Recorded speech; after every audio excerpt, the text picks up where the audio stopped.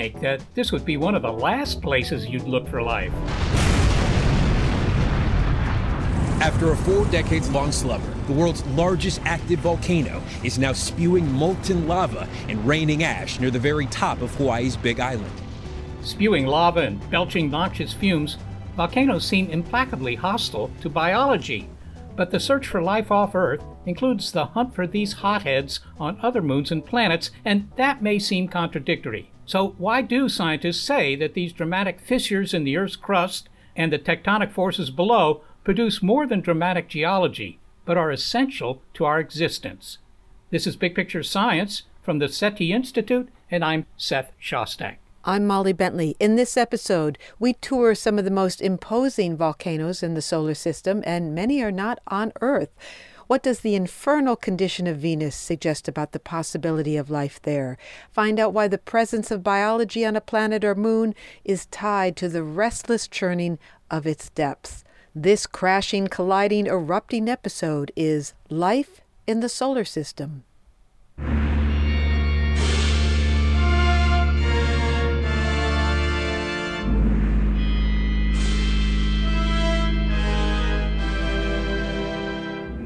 In his classic sci-fi story, Journey to the Center of the Earth, Jules Verne made the trip easy for his intrepid explorers. They simply dropped into a volcano to reach the bowels of Earth. Once there, they walked through miles of an interior labyrinth and even sailed on a subterranean river. Interesting enough to turn into a 1959 movie. It's a sea. It's an ocean with waves and currents. The ocean of the underworld. Some earthquake before the beginning of history cracked wide open the great sea, and through the fissures poured this. The fissures closed again. No map ever recorded the Sotnuse motion. Well, since the book's publication in 1864, engineering hasn't advanced enough that we can actually travel to Earth's core. But instruments like seismometers can tell us what's going on down there. That is, they can look deep into the interior through the crust or lithosphere. Okay, that's easy. But they can continue through the next layer, what's called the asthenosphere. And they can travel even deeper to the mantle and on through the two parts of the planet's core, the molten outer core, which is made primarily of liquid iron and nickel, and finally onto the solid core at the Earth's center. And recently, one such journey revealed a big surprise at that core mantle boundary. So we did an investigation and we found evidence for almost basically a new layer in the Earth. Samantha Hansen, a geologist at the University of Alabama, and her team detected material of unusual density slowing down seismic waves 1,800 miles below our feet. The reason for these low-velocity zones is kind of remarkable. We've come to the conclusion that the best explanation for these weird spots is subducted oceanic material that was once at the surface but has been carried down into the Earth's interior and has accumulated in different size piles on that boundary. In other words, they think that Earth's interior has not a Jules Verne river, but something else with a watery theme. Remnants of an ancient ocean seafloor.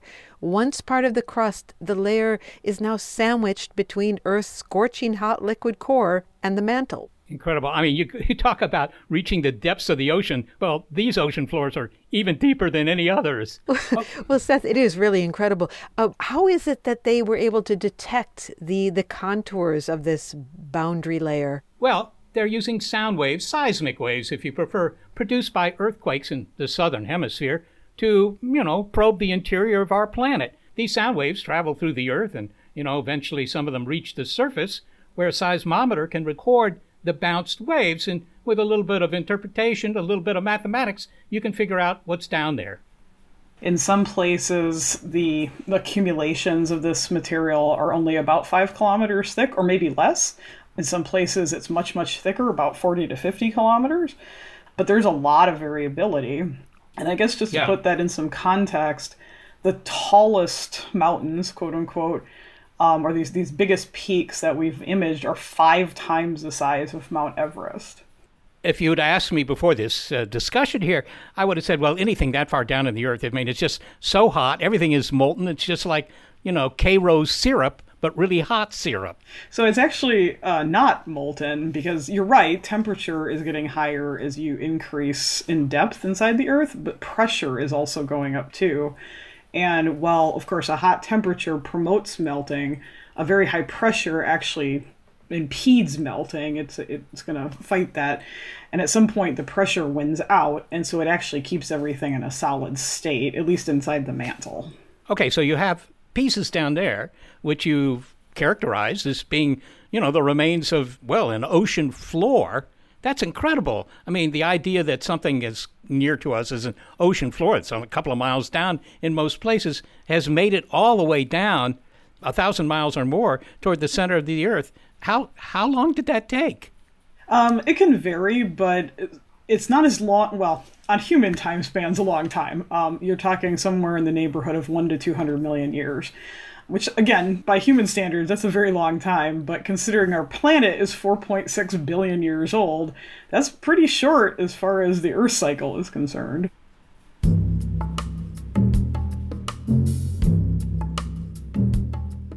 When the crust was a seafloor, Earth had already been carpeted with life for billions of years. Dinosaurs were around, and giant marine reptiles like plesiosaurs would have swum over it. So Samantha Hansen's work gives us a vivid portrait of the interior of our restless planet. Imagine, millions of years ago, at a subduction zone where one tectonic plate dives under another, an ancient seafloor was pulled deep into the earth like the strap of a hapless handbag at the end of a conveyor belt. But what does this have to do with volcanoes? Well, all that oozing, belching, and exploding that volcanoes just love to do is driven by heat, and the deep earth boundary structure that Dr. Hansen's team discovered plays a role in how heat is transferred through the earth. These features that we found in the deep earth, because they likely help to control the temperature in that part of the planet, they may actually control where we get these mantle plumes or these hot spots. So just the distribution of where you have those types of volcanoes might be partially controlled by this structure, which is really, really quite something. Does any of this material ever come back up through volcanoes? Yes. So this material gets subducted into the earth, and over time it gets entrained, things mix up, you do have partial melting going on. The mantle is basically one big recycling system. So over time, this material does get recycled and churned about. And yes, there are places where it can come back out. So for example, Hawaii, which sits on what we call a mantle plume or a hot spot, and that is a little spit of hot material that originates down in this area, deep in the earth, and then ascends all the way to the surface to create those volcanoes in Hawaii. So those are the types of places where this material may eventually come back out again. Maybe you can elaborate on this a little bit, because really what we're trying to understand here, I suppose, is how heat circulates in the interior of the Earth. Our planet is still plenty warm, and, this heat has to go somewhere. It has to do something. Yeah, so all heat that's generated inside the planet eventually has to escape out the surface, right? It's like boiling a pan of water on the stove. The heat has to escape out the top. The sources of heat inside our planet, there's two main sources. One is radioactive decay, so you have unstable elements that break down over time. They give off energy, and part of that's heat. That's not really what we're looking at here. The other source of heat is really from inside the core, which dates all the way back to the formation of our planet, and that heat is also escaping and slowly making its way to the surface. But because you have this extra layer of material that we've imaged at the boundary between the mantle and the core, it's sort of like throwing a blanket over the core. So by having that extra layer there, it kind of buffers or modulates how much heat would be coming out. And so it's going to play a pretty important role in how that temperature condition, fluctuates and changes in that part of the planet. So, okay, you found this very interesting boundary layer deep inside the Earth and so forth. How does that help us understand, the planet in a very general sense. I mean, if I gave you a cousin of Earth, another planet, the same size as Earth, and maybe receiving the same amount of energy from its home star as we receive from the sun, I mean, would you expect the same sorts of phenomena to be taking place on that world as well as on Earth's? Not necessarily, because again, a lot of this is driven by plate tectonics, and plate tectonics, as far as we know, is fairly unique to our planet. So without plate tectonics, you don't have that way to get these materials positioned like the ones that we've seen. If there's a planet out there that we don't know about yet that has this, maybe. Mars may have, back in the day, had plate tectonics, but it doesn't anymore. So I think as far as understanding other planets, it might be a little limited because, again, they don't have the same processes we do. But for understanding the Earth system, all of these pieces are related to one another. And by looking at these different pieces, we get a much better understanding of how our planet works. But one more thing. You'll recall that we said tectonics help make life possible on this planet. Well, here's one way that the heat that drives tectonics, that produces volcanoes, does just that. The core is primarily, at least the outer core, is molten metal. So as that molten metal churns and moves, that's ultimately what's leading to the development of our magnetic field. So how that behaves really is controlled by how heat is escaping from the core. Well, of course, this layer that we found helps modulate that. So there's that connection there, too, between heat coming out of the core and the formation of our magnetic field. And without that magnetic field, we don't exist on this planet, or nobody does, because it's very hard to have life without that safety net, blocking solar radiation. They actually think this is what happened on Mars.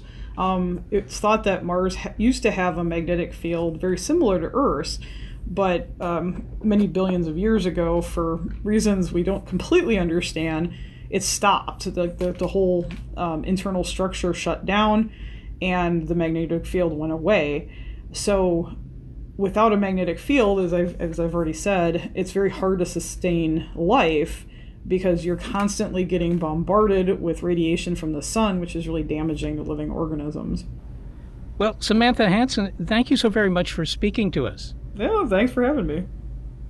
University of Alabama geologist Samantha Hansen describing the work of her team, studying the unusual features of the deep Earth that are involved with temperature phenomena that dictate everything from the formation of volcanoes to the strength of our planet's magnetic field. And Molly, that's a point that's often overlooked. Our magnetic field, is essential to life indeed. It isn't just for making sure that compasses point the same way. It actually serves to deflect high-speed atomic-sized particles that fly through space and that would otherwise make us very sick very quickly. Maybe on another planet life learns to get underneath a rock or has some other protection. But certainly Earth-style life on another world without a magnetic field, a no-go.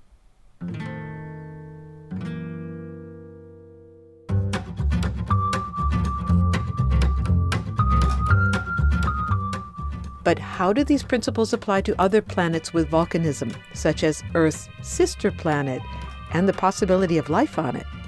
Venus has its own situation going on, so it's a bit complicated. We know someone who can help make it simple. He and his team have created a new map that shows the stunning number of volcanoes on Venus. Most of the planet, about 80% of the planet, is low-lying volcanic plains, and it's those plains that are just festooned with individual volcanoes. Also, why studying volcanoes is a kind of time travel. They kind of preserve a moment in time that's not even close to the tiniest of human history, over billions of years. So if you kind of find these sarcophagi of very ancient molten rock, then you can kind of read the history of an entire planet and compare it to others. Why is Earth really habitable, but Venus right next door is awful? Why does Mars have the biggest volcanoes on the planet, but now it looks like it's dead? What's happening? All of that coming up. This episode is Life in the Solar System on Big Picture Science.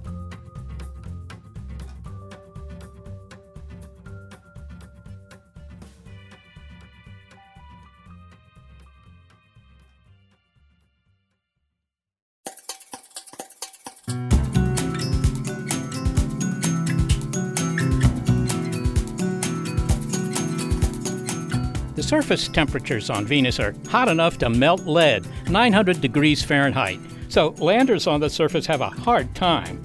Nonetheless, we have steadily improved the picture we have of our sister planet. In the early 1990s, NASA's Magellan spacecraft provided our first detailed images of the entire surface of Venus before dramatically plunging into its dense atmosphere and being incinerated. And by the way, that was the planned finale to that mission. The data, however, from Magellan live on. Scientists have used them recently to create an updated map of the planet's volcanoes. Computing technology just didn't really exist to enable people to do the kinds of things we can do now, which is run the entire global map on a computer, on a desktop, and zoom in and zoom out and pan and move around and map the way we are used to doing for, say, Mars and the Moon.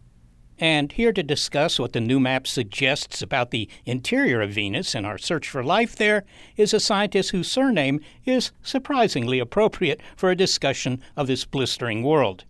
So my name is Paul Byrne. I am an associate professor of Earth and Planetary Sciences at Washington University in St. Louis.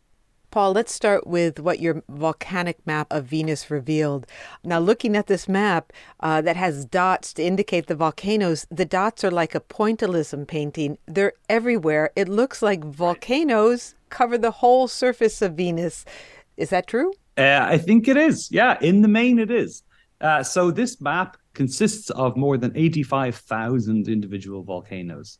The mapping was led by my graduate student, Rebecca Hahn. So the way we put the map together was to take these global images we have from the Magellan Radar Image dataset. In a painstaking process, Becca went area by area, zone by zone, identifying the individual landforms that we felt we could say were volcanoes. Now, the vast majority of these are dots. Like you say, it's like a pointillism painting. The vast majority of these things we found are so small that although we can see them on the image data, the radar image data we have from Magellan, we can't be completely sure of how big they are. But most of the planet, about 80% of the planet, is low-lying volcanic plains, and it's those plains that are just festooned with individual volcanoes. Could you tell whether or not they had been active or have been recently active, and was that something new? That is not something we could determine. In the future, there will be new missions to Venus, and they will offer the opportunity to go back and compare what they see to what we had with Magellan. But for our purposes, we were not able to look for evidence of ongoing eruptions. If we saw, for example, a young lava flow, and young, I'm using air quotes, right? We might see things that look relatively fresh, which might be consistent with their being geologically young, but that doesn't mean they happened recently in human sense. And even if we saw one of those things, again, it doesn't mean that it was a recent event. So for our purposes, we are able to, with this catalog, identify places where there are lots of volcanoes or places where there are relatively few volcanoes. Before we get to what's happening in the planet's interior, Paul, would we expect volcanoes on Venus to behave the way they do on Earth? That is, erupting with ash or spewing noxious gas or lava? I mean, do the physics work the same on our sister planet? So our starting assumption is yes. Here's what we see. We see lots of lava flows, including lavas cascading from the summits or from other vents on big volcanoes, exactly like we see on Earth. So certainly in terms of how lava comes out, that's almost certainly the same. Which incidentally is exactly what we see on some of the big volcanoes on Mars. And that tells us that there's probably some fundamental physics driving how volcanoes erupt, vis-a-vis flows. Now, on lots of volcanoes that have lavas, these volcanoes can also erupt ash-rich explosions. We have never seen a single image of a volcano in the act of erupting on Venus, so we don't know for sure this happens. In terms of stuff coming out of the volcanoes like gases, so there's loads of different things coming out of volcanoes. There's three main ones. There's water, there's sulfur dioxide, SO2, and carbon dioxide, CO2. All volcanoes, on Earth and on Venus? Well, certainly on Earth, we see those things. They're common, and one of the ways we have of determining or identifying a volcanic eruption on Earth is, say, we can see a plume that will contain water vapor, let's say. We have no idea what comes out of volcanoes on Venus, but we have some circumstantial evidence that is at least consistent with this stuff like this coming out of volcanoes. There's a global layer of clouds on Venus, and those clouds are sulfuric acid, H2SO4. And we know chemically that one of the ways you can make H2SO4 is if you add H2O, water, and SO2, sulfur dioxide. Those two things come out of volcanoes. So there's, I think, pretty compelling evidence that there are volcanoes on Venus, that they have been and remain active, and they're pumping out into the air the same stuff they do on Earth. How did the number of volcanoes on Venus compare to the number on Earth, just to give us an order of magnitude of just how busy this planet is? I don't think we know. I don't think we know how many volcanoes are on Earth. And the reason I don't think we know that is because the majority of volcanoes, not necessarily by size or by eruptive vigor or even frequency, but the majority just by number are on the seafloor. And we do not have a good survey yet of the seafloor at the resolution we would want to be able to go and do the kind of study that we did for Venus. In fact, a paper came out in the last week or two where there's now about a little less than a quarter of the entire ocean floor is now available at high resolution, which means this catalog for Venus is likely much more complete than any similar catalog for Earth. Now, the majority of things on Venus are small. And that's the case for the seafloor, the seamounts on Earth too. When you say small, are we talking the size of an anthill or of a house, of a, what is a small volcano according to geologists? So if you ask 5 geologists, they'll give you 7 answers to that question. You don't have a uniform cutoff for small. In the context of Venus, a small volcano in our case is a volcano less than about 5 kilometers or 3 miles across. There's a massive difference in how those volcanoes are distributed on Earth versus on Venus. Now, I'm talking about the big ones, the ones like Mount St. Helens or Etna or even the Hawaiian volcanoes. But in particular, those volcanoes that are known to be explosive, like Mount St. Helens, those volcanoes are aligned in chains. And the reason they're aligned in chains is tied to plate tectonics.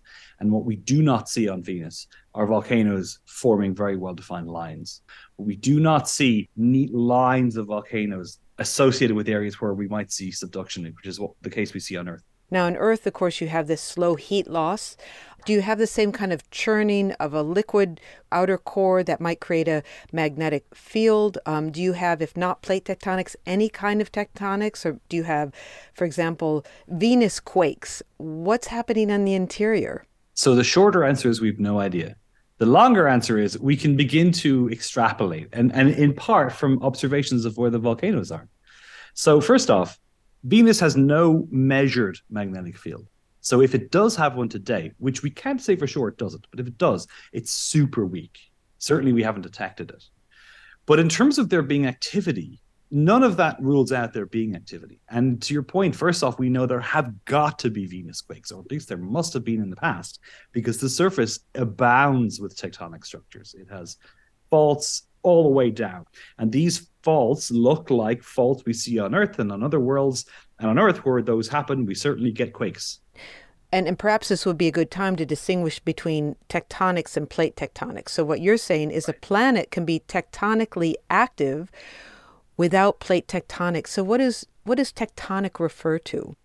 So the word, I have to look this up because I have long wondered, what do we mean? Tectonic to a geologist does not necessarily invoke plate tectonics. Tectonic has its root in the same word as architecture. And it really means how something is structured, and then in the case of tectonics, how it deforms or how it breaks. So a tectonic structure can absolutely readily form without the involvement of plate tectonics. There are huge tectonic structures on the moon, on Mars, on Mercury, on asteroids, on icy satellites, on Venus, that we know aren't because of plate tectonics, but are still driven by stress. Plate tectonics arguably is, in fact, a pretty unusual thing to see. And I've often said to my students, in some respects, Earth is a terrible place to learn geology because it turns out it is not representative of most places in the inner solar system, or really the solar system generally. And is that the description that you gave, some of the conditions, the geologic conditions that gave rise to life on this planet, and that on Venus it missed the mark? Is that one of the things that we're explaining here?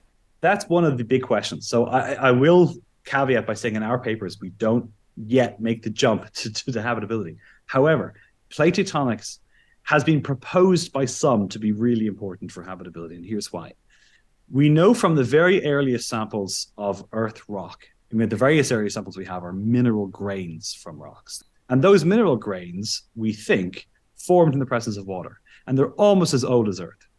And what those tell us, those little mineral grains, is very soon after Earth formed and after the moon forming impact occurred, conditions had calmed down enough on the surface of Earth that liquid water was stable. It has been cool enough that water has been liquid. Now, the way we think it's doing that, it's something like plate tectonics. It might not be plate tectonics in the sense that it has today, but one of the things plate tectonics does is that it draws carbon in the form of weathered minerals into the interior. Carbon, when combined with oxygen, is CO2, is a potent greenhouse gas. And you need a little bit of greenhouse going on to say, we think, stop early Earth freezing because the sun was much dimmer than it is today. But the point is that if Earth has had liquid water on its surface stably for most of its life, 4.4 billion years, it's had to have some mechanism of keeping its climate regulated. And we think, at least now, the best mechanism we can think of is plate tectonics. It may not be the only one, but it's efficient. If that's the case, what it probably did was it stopped CO2 building up to the point where it would trigger a runaway greenhouse effect. As it did on Venus. As it did on Venus. That leads us to a really interesting and important thing about Venus that we don't have the answer to yet, which is, what was early Venus like? Because it's possible Venus today is just hell on Earth, figuratively. It's hell on Venus. Hell on Venus. It's 90 times room pressure on Earth. It's 90 times that. So it's equivalent to almost a kilometer under the water on Earth. And it's the temperature of a self-cleaning oven. It's just horrible conditions. We don't know if it was always like that. It's possible it was. It's possible that because Venus formed relatively close to the sun, it was never able to cool down enough. And as a result, it just entered this runaway greenhouse state early on, where it simply was not able to release the heat it was getting from the sun and from other sources of heat like impacts. And as a result, just went terrible. However, in the last few years, climate studies have shown that it's at least possible that Venus was able to cool down enough to get water to condense into liquid form on its surface, like we know early Earth did, and that it might actually have stayed in this relatively habitable condition until perhaps as recently as a billion years. Billion years isn't recent, but it means that for much of solar system history, there could have been two relatively habitable large rocky worlds in the solar system. And then some climate catastrophe befell Venus, the most likely explanation for which is a big series of volcanic eruptions that just coincidentally were timed such that they overwhelmed whatever mechanism Venus had of regulating its climate, possibly plate tectonics like Earth has today, and it triggered this runaway greenhouse. So all that is to say that plate tectonics might not be the only thing you need, but it might be a really important ingredient in keeping conditions habitable on the surface of a planet for long enough for life to get a foothold. It seems scientists are concluding, and certainly with the description you've given of Venus, that there's little possibility for life near the surface of the inferno known as Venus. But what about in the milder temperature clouds and atmosphere above? Could there be life existing there, some sort of microbial life?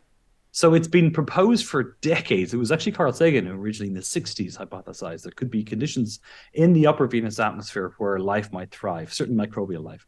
And it is a really interesting quirk, I find, that as hellish as the surface of Venus is, the middle atmosphere and around altitudes of, say, 55 kilometers, it's actually closer to room temperature and pressure than anywhere else in the solar system. Those conditions are relatively clement. The problem with there being life in the upper atmosphere is that it is extraordinarily dry. The amount of water vapor there is so low. And all life as we know it is somehow reliant on there being free water. And so we don't know just how inhospitable it is. It seems pretty inhospitable. It may not be the temperature that gets you or the pressure or the acidity, but if it's extremely dry, it's difficult to imagine there being much by way of biology.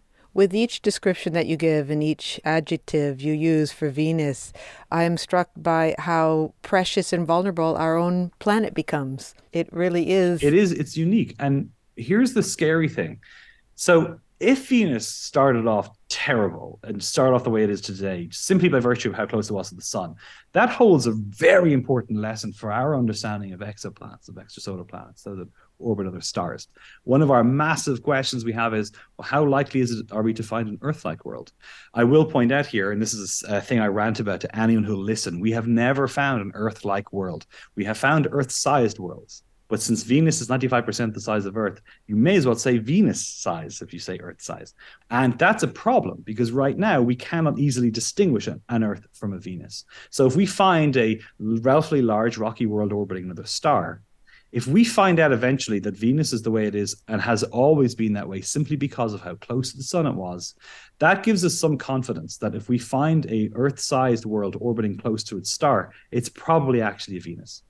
However, if we find that Venus started off like Earth and they have a common history of habitability, and then something went wrong, capital S for something on Venus, catastrophic volcanic eruptions, whatever, and then Venus was tripped into this runaway greenhouse state, then it leads to a really important question.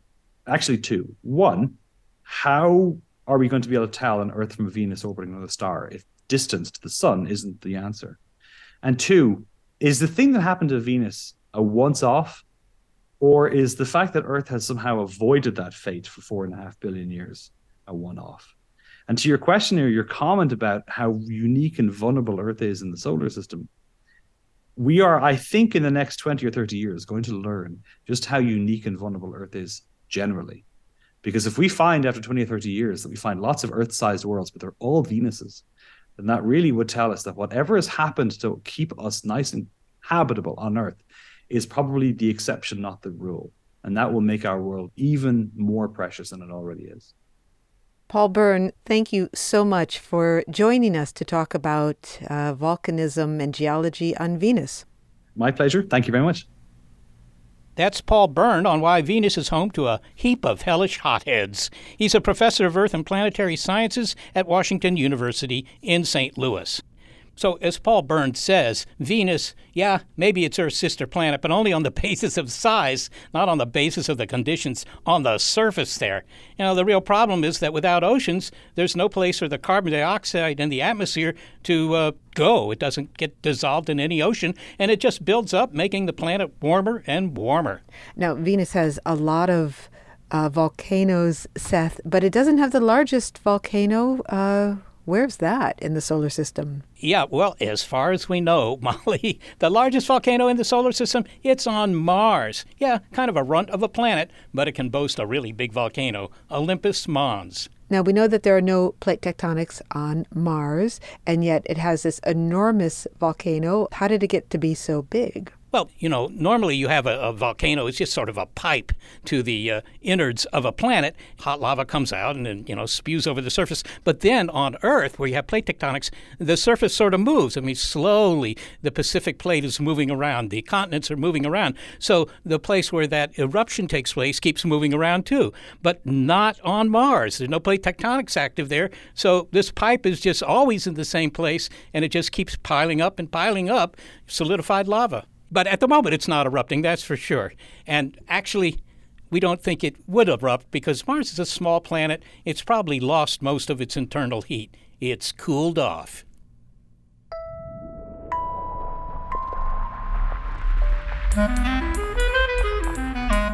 Well, one thing you probably can't do in a Venusian volcano, but you certainly can do it on at least one terrestrial volcano, bathe in a lake of lava. It's cold enough that someone fell in once and survived. They kind of swam out of lava. I don't think anyone else can say that. How Earth's volcanoes compare to the showstoppers of our planetary neighbors next. This episode is Life in the Solar System on Big Picture Science.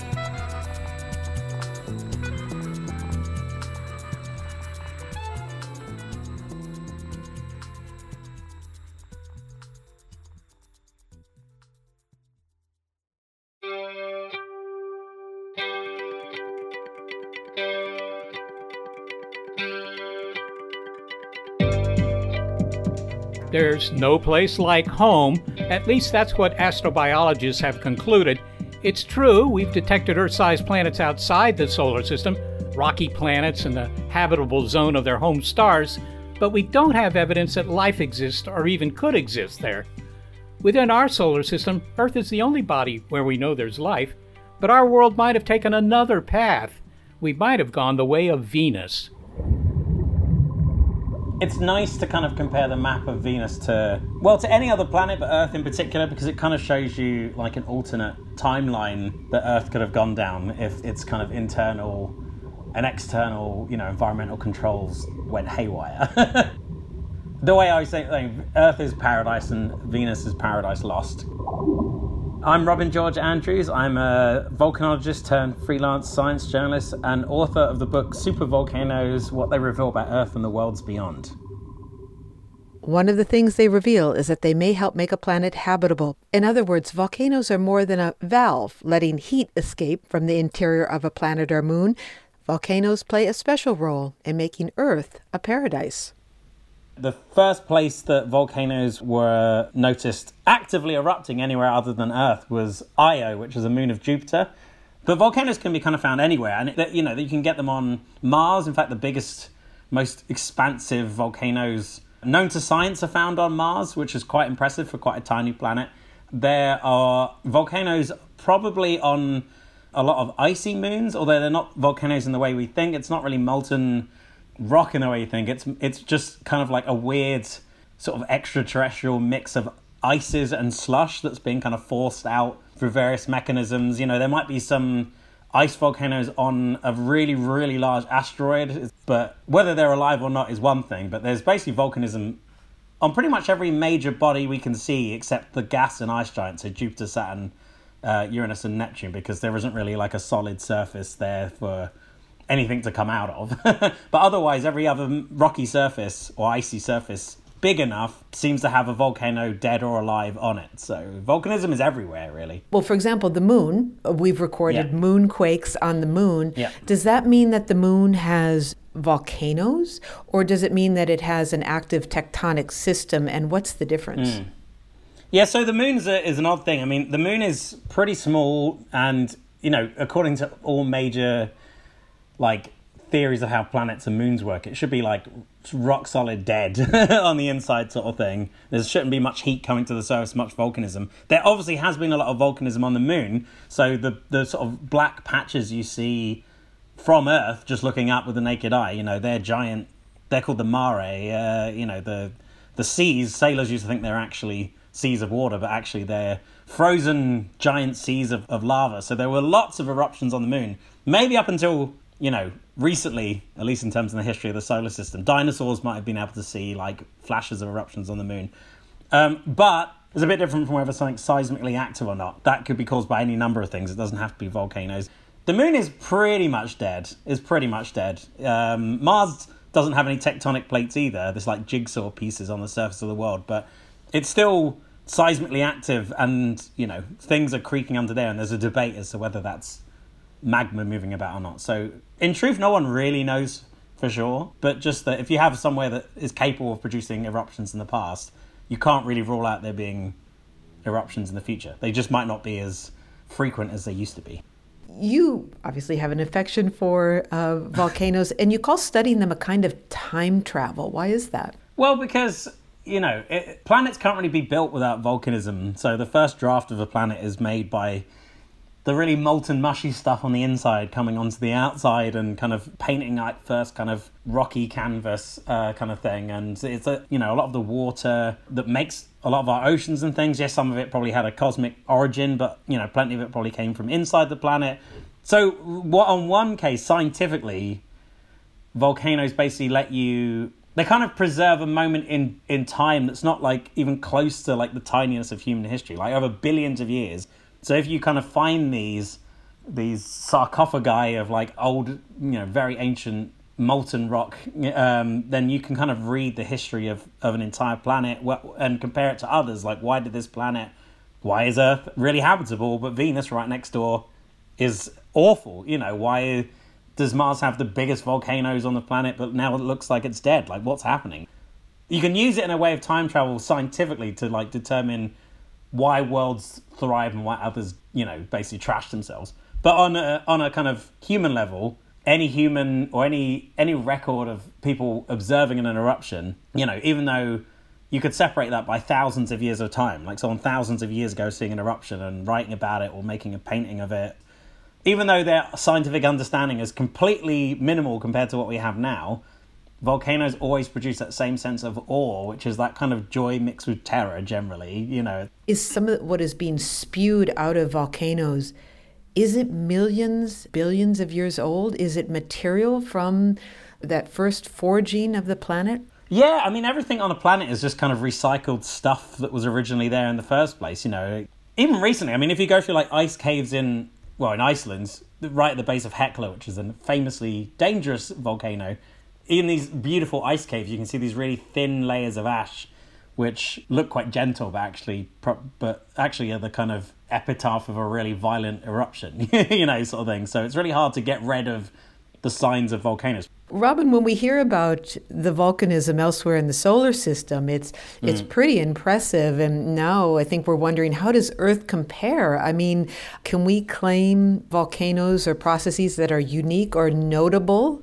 Yeah, and absolutely. I mean, obviously I might be biased as an Earthling, but I think Earth's volcanism is easily the coolest and the most impressive. Why is that? Make the case for us. Yeah, so, I mean, just aesthetically, the eruptions on Earth, you have underwater volcanoes, you know, which produces these kind of, like, strange, amorphous, like, creatures that bubble out and kind of fizzle out. And you have volcanoes that obviously cause, like, giant explosions, like the eruption in Tonga, obviously not too long ago. I mean, fortunately, you know, I think only 3 people died, considering it was the biggest recorded explosion, I think, in human history. That's pretty impressive.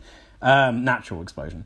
But that shockwave, you know, from this underwater volcano circled the world so many times, it like set off seismometers all the way on the other side of the world, caused like the Mediterranean Sea to wobble. You know, it's kind of, we've got a front row seat to really kind of dynamic, weird processes that kind of reveal what's going on like inside the Earth. I mean, there's Eldonia Lengai in Tanzania as well. It's like a volcano that erupts like almost jet black lava, and it's cold enough that someone fell in once and survived, which is a weird, you know, they kind of swam out of lava. I don't think anyone else can say that. Obviously, do not fall into lava.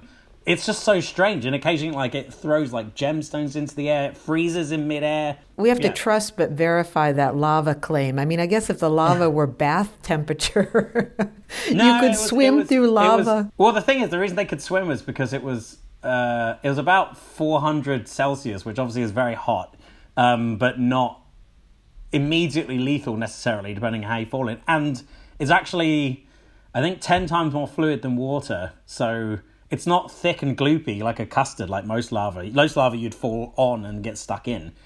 But that you can kind of like feasibly push yourself out. So, you know, the guy was horribly burnt, but like he actually is the only person who's fallen into lava like that and lived. So it's kind of a crazy thing. But I wonder if we could talk a little bit more about the connection between volcanoes and life on this planet.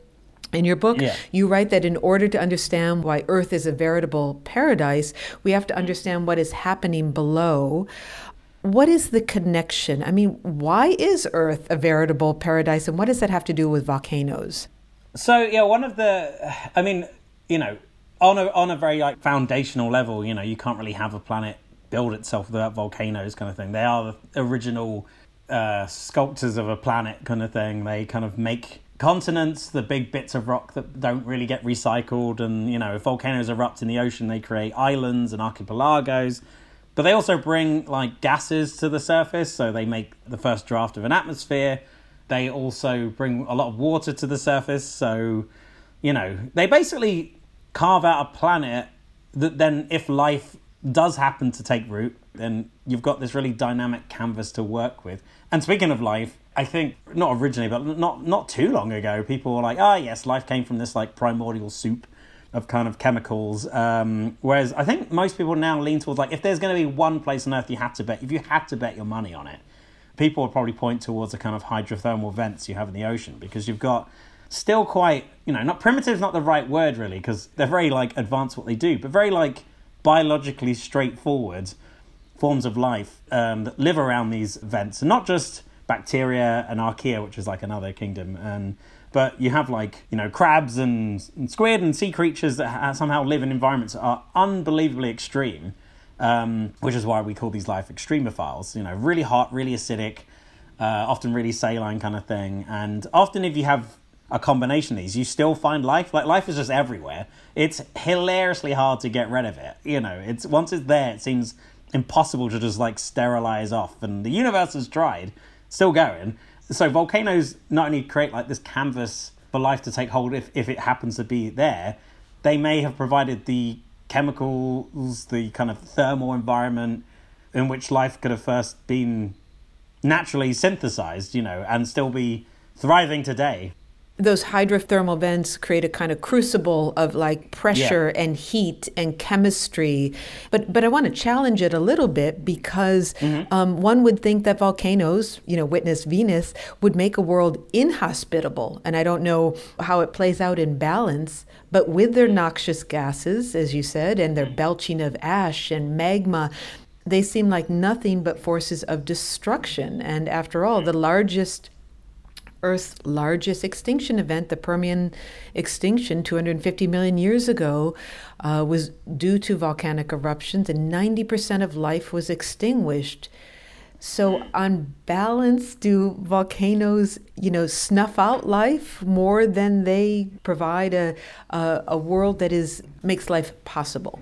Well, you know, it's like everything in life, you know, for the most extent, do things in moderation and you'll be fine, kind of thing. I mean, in terms of like the universe, whether volcanoes are mainly a force for after the creative events that kind of craft a planet, you know, are volcanoes mainly a force for destructiveness or good, or like habitability, is an unknown question, probably one of the greatest questions. I mean, that's why Venus is so fascinating, because that's what happened if Earth's volcanoes went haywire, and Earth is where they haven't.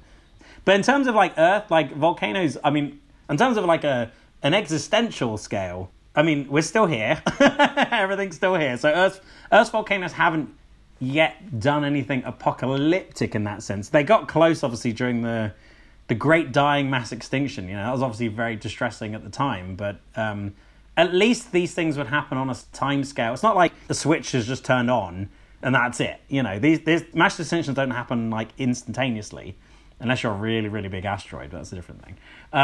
They happen like over tens of thousands, hundreds of thousands of years. So, you know, humans have only been around for what? You know, modern humans have only been around for maybe 1 million years, you know, roughly. You know, we're hopefully if we see the signs of like a huge mass extinction, like eruption starting to pour out of, I don't know, Siberia again or India or somewhere, you know, we'll have 100,000 years to figure out a way to kind of do something.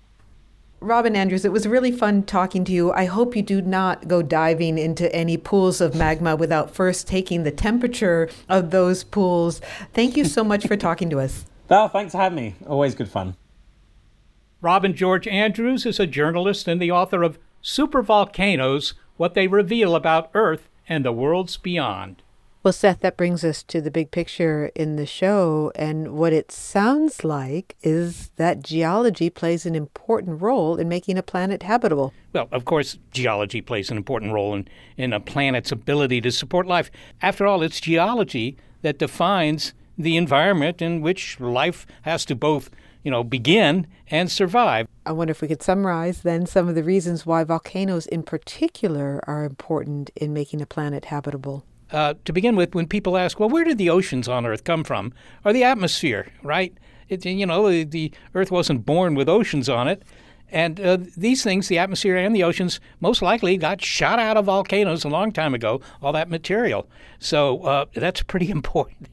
Pretty important that you have oceans if you want to get life going. But also, they might provide hot chemical stews, such as those we find in hydrothermal vents, where life could form. Well, I think that this is true of almost anything, any, if you will, activity, chemical activity, whatever, that's connected with biology. Yes, it's gradients that you want to have. It's changes. You want to be where the action is. And the action is always on the edge. It's where things change quickly, either in time or in distance. A restless planet has that kind of action, things at the edges that have produced the disequilibrium that's necessary to cook up complicated molecules that eventually you would define as life. Yeah, and something that wouldn't be obvious. If you were looking for life off Earth, you might not think, well, let's look for the volcanoes first. But the lesson here is that biology favors a restless planet.